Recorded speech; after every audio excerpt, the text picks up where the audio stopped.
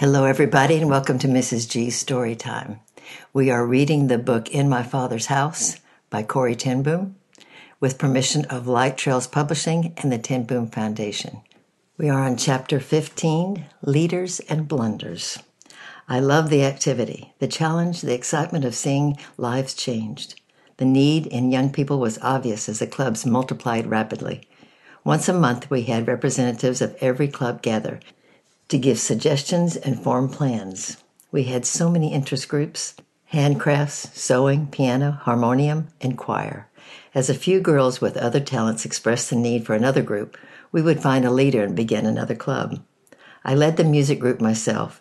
Music has always been an important part of my life, and it was such a joy for me to work with these girls. Our club had 8 members. 7 girls worked at a table on harmony and the study of music, while 1 went to the piano or organ. Consequently, each member had the lengthy chance of 5 to 10 minutes behind the keyboard. My, what mistakes I made in that club. If I had taught them watch repair, I would have known exactly what I was doing. But during the times that I sent for a substitute teacher, my lack of real skill in music became glaringly evident. My substitute was Anne, a lady who had many diplomas from the Music Academy. When she took my organ and piano club, her trained ears suffered, to put it mildly. Dear Anne, I learned so much from her. She never refused to help me. In her humble and shy way, she lovingly told me of some of the horrible mistakes and instructions I had made. However, she didn't have a critical spirit and was able to correct me in such a loving manner. This was a gift which set such an example for me. I love this music club, but the few-minute message was the important part of the evening for me.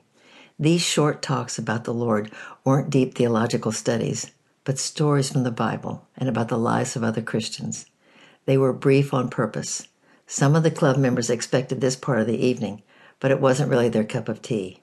They seemed to endure it for the sake of fun in the clubs. We had a theme for everything we did. It was Him in the midst of the clubs. This is exactly what we did. Put the message in the middle of the meeting. We knew if we gave it at the beginning, some would avoid it by coming late, or if we talked our theme later in the evening, they left early. However, many seeds fell upon fertile ground, and when the club members began to open their hearts and ask questions about Jesus, we decided to start a catechism club. In this group, they could learn enough to become a member of the church.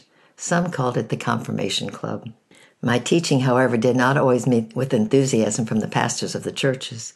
Sometimes there was an examination by the pastor in the presence of elders and deacons. The first time I had just a few confirmands, so the pastor invited me to come together with the new members he had trained. It was an interesting experiment. First, the pastor asked one of his pupils a simple question: who was the first man in the world? Silence. Embarrassment. He hinted by saying, "It starts with an A."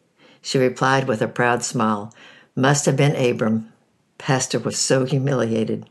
My pupils studied the Bible very hard. The last few weeks before confirmation, they came several evenings to see me and to repeat what they had learned. One of my confirmands was asked, "Do you know the name of one judge of Israel?" Without hesitation, the boy rattled off the names of Hothmel, Hedud, Shamgar, Deborah, and the names of other judges. The examining board was impressed. One of my girls was asked to tell the story of one of the judges. She said that Gideon was a very shy and bashful man, and when the angel appeared to him, he told Gideon that because the Lord was with him, he was a mighty man of valor. However, she added, "I would never have chosen him to become a hero. I think he was a sissy. But because the Lord was with him, he was mighty." Later, I heard from the French nanny of the minister's little boy that a pastor came home and declared, "I'll never examine Corrie ten Boom's confirmands and mine together again. I've seldom been so ashamed of the poor results of my teaching." Later, it was more than embarrassment. It became a real collision. I was examining a girl for confirmation and refused to recommend her because she didn't believe that Jesus had died on the cross. She was very unhappy over my decision and said, "I'm not religious like you, but I'd like to become a member of the church. I think it's dignified and I like that. Besides, my mom's going to give me a new dress for the occasion." I still refused, and she went to the minister, who reversed my decision and allowed her to become a church member. He said, "I like the idea of a herd. Some are sheep, some are not, but that doesn't matter." That minister eventually left the pastorate to become a professor of theology at a university. Training leaders. As the clubs and the work increased, it became obvious that we needed to devote more time to training leaders. When we had our weekly meetings with our leaders, we took turns telling a story from the Bible while the rest of us criticized. The types of questions we were asked were, was the gospel clear? How was her first sentence and did it attract attention? Was there humor? What help was there for the girls this week? What importance did the story have for eternity? Did she describe colors, movements? Did she draw pictures with good illustrations? Was it an inspiration for action, for faith, for endurance? Problems were discussed, and then there was prayer. All of us did the work because we loved it. We had so much fun together, but we also understood why it was important. It was a humble little piece of building the kingdom of God. One of the problems we had was that we didn't have enough able leaders. Another serious one was that it was difficult to get rid of the wrong ones. The most impossible of all the leaders was Kip Slang. The girls gave her that name because she told the Adam and Eve story by saying that the snake had legs like a chicken. After that, her name became Kip Slang, Chicken Snake. The girls roared with laughter during her story about Adam and Eve, and she cried with holy indignation over their ridicule. Weren't girls supposed to be serious when listening to the Bible story? Kip Slang's club was always a sensation. Girls cried often because of her harsh remarks, and she usually answered by crying also. There was always noise and disorder in her club, and on one occasion, the girls began to throw chairs at each other. It was quite out of control, but no other club was as popular because something was always happening there. It was really remarkable. Once we had 10 clubs, which all formed as a result of the split-ups from Kip Slang's club. Dear Kip Slang, she was often a headache, but club work certainly prepared her for the future. When I last heard of her, she had been married 3 years and had just given birth to her second set of twins. Let's go camping. During the summer, we arranged camps which brought girls and leaders closer together than all the weekly meetings. Most of the time we went to the Biscamp, an old word for joy, which was a simple log cabin with room for about 60 girls. The campfires were high spots during our outings. There we talked about the Lord, sang hymns, and prayed. Though they were rascals and born after the fall, the girls were very strict about their campfire time and always said, at a campfire you look into the flames and listen to God. In the camps and conferences, one of the biggest dangers was the gossip. We made a camp law, and one of the articles was, if you must tell something negative about someone else, first tell 10 positive qualities about her. If a gossiping remark was made during a meal, we simply said, pass the salt, if you please. Our foster children enjoyed the club and camp life with me. All of them were such a great help to us as leaders, and the love between us made it possible for me to depend upon them for so many tasks. It was always such a joy to have them together with the other club girls. Most of them had such a good training that later they were able to do club work wherever they were, scattered all over the world. The girls learned some of the basic lessons of life and death at the camps. Todi and Janny were sisters and had several real aunts in Holland with whom they spent a part of their vacations. Once in a camp with me, they received a phone call from an uncle that their most beloved aunt had died. They had known that her life was in danger, for she was a hemophiliac. When she had a wound, the bleeding wouldn't stop, and upon the birth of her first child, she died. She was very young, and the girls were broken-hearted. It was the first time that someone they loved had been taken from them by death. Would you like to go be with your uncle, I asked. Yes, we would. We couldn't enjoy camp any more. Perhaps we can help with the funeral. Tomorrow I'll take you to the train. There's no connection tonight, I explained. I saw their sad young faces and suggested taking a walk over the heather fields. While we were alone, I let them talk about their aunt. I have found this is one of the most important things to do for a person who is grieving. Have them talk about the loved one who is gone. Todi and Janny knew their aunt loved the Lord and that she had known that there was a danger of dying as soon as she had a wound. I had a little New Testament in the pocket of my uniform and read from Romans 8:28 that all things work together for good to them that love God. Also, for our light affliction, which is but for a moment, worketh for us far more exceedingly an eternal weight of glory. 2 Corinthians 4:17. Todi and Jana confronted the reality and the glory of death that summer at camp. Some years later, Todi married her uncle, which may seem strange, but he was only 9 years older than she. They had several children and a good life together. Along the River Rhine.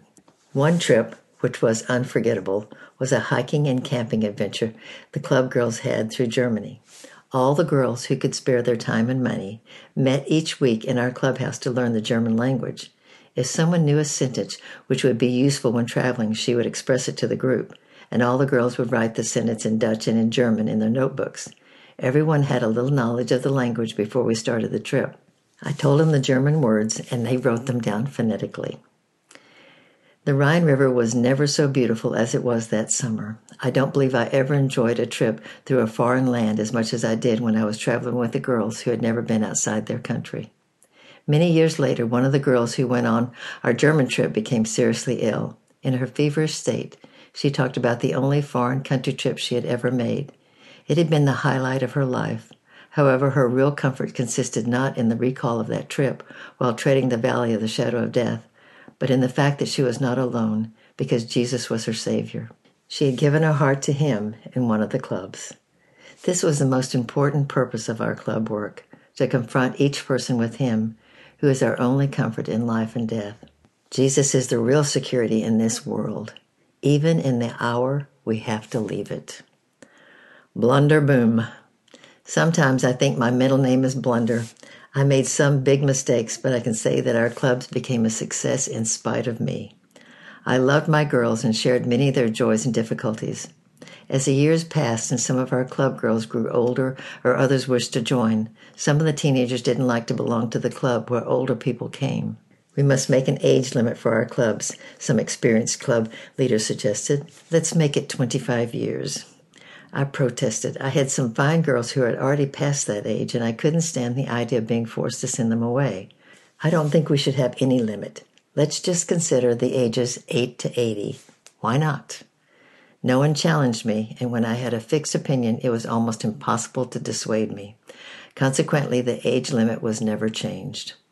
One blunder, which may have been turned into a blessing, was when I chose a campsite rather close to the soldiers' quarters. In their free time, the men showed a great interest in the girls. Of course, the girls returned that interest. That's understandable. One day during that camp, we marched through the village at the moment the soldiers came off duty. The boys surrounded us on all sides. An officer who had been one of Tante Jan's protégés years before had become a daily visitor at the Bayeux and saw our problem. He took his bicycle and rode beside our group, ordering all the soldiers away, and then he escorted us until we reached the camp. That officer was a blessing to me, but I'm not sure all the girls felt the same way. During this time, the campfires also became quite a problem. When the girls gathered around the fire, we seemed to have soldiers growing out of the trees.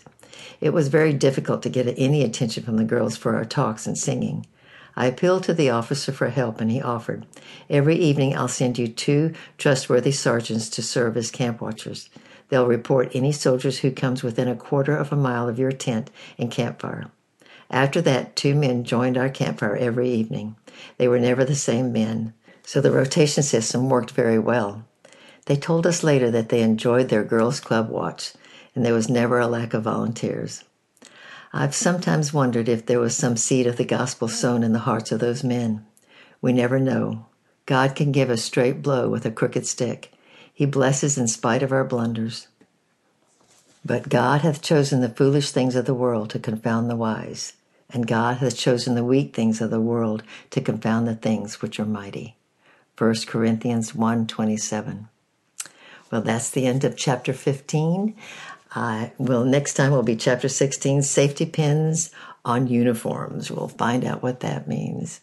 I love you. I'm praying for you, and bye-bye for now.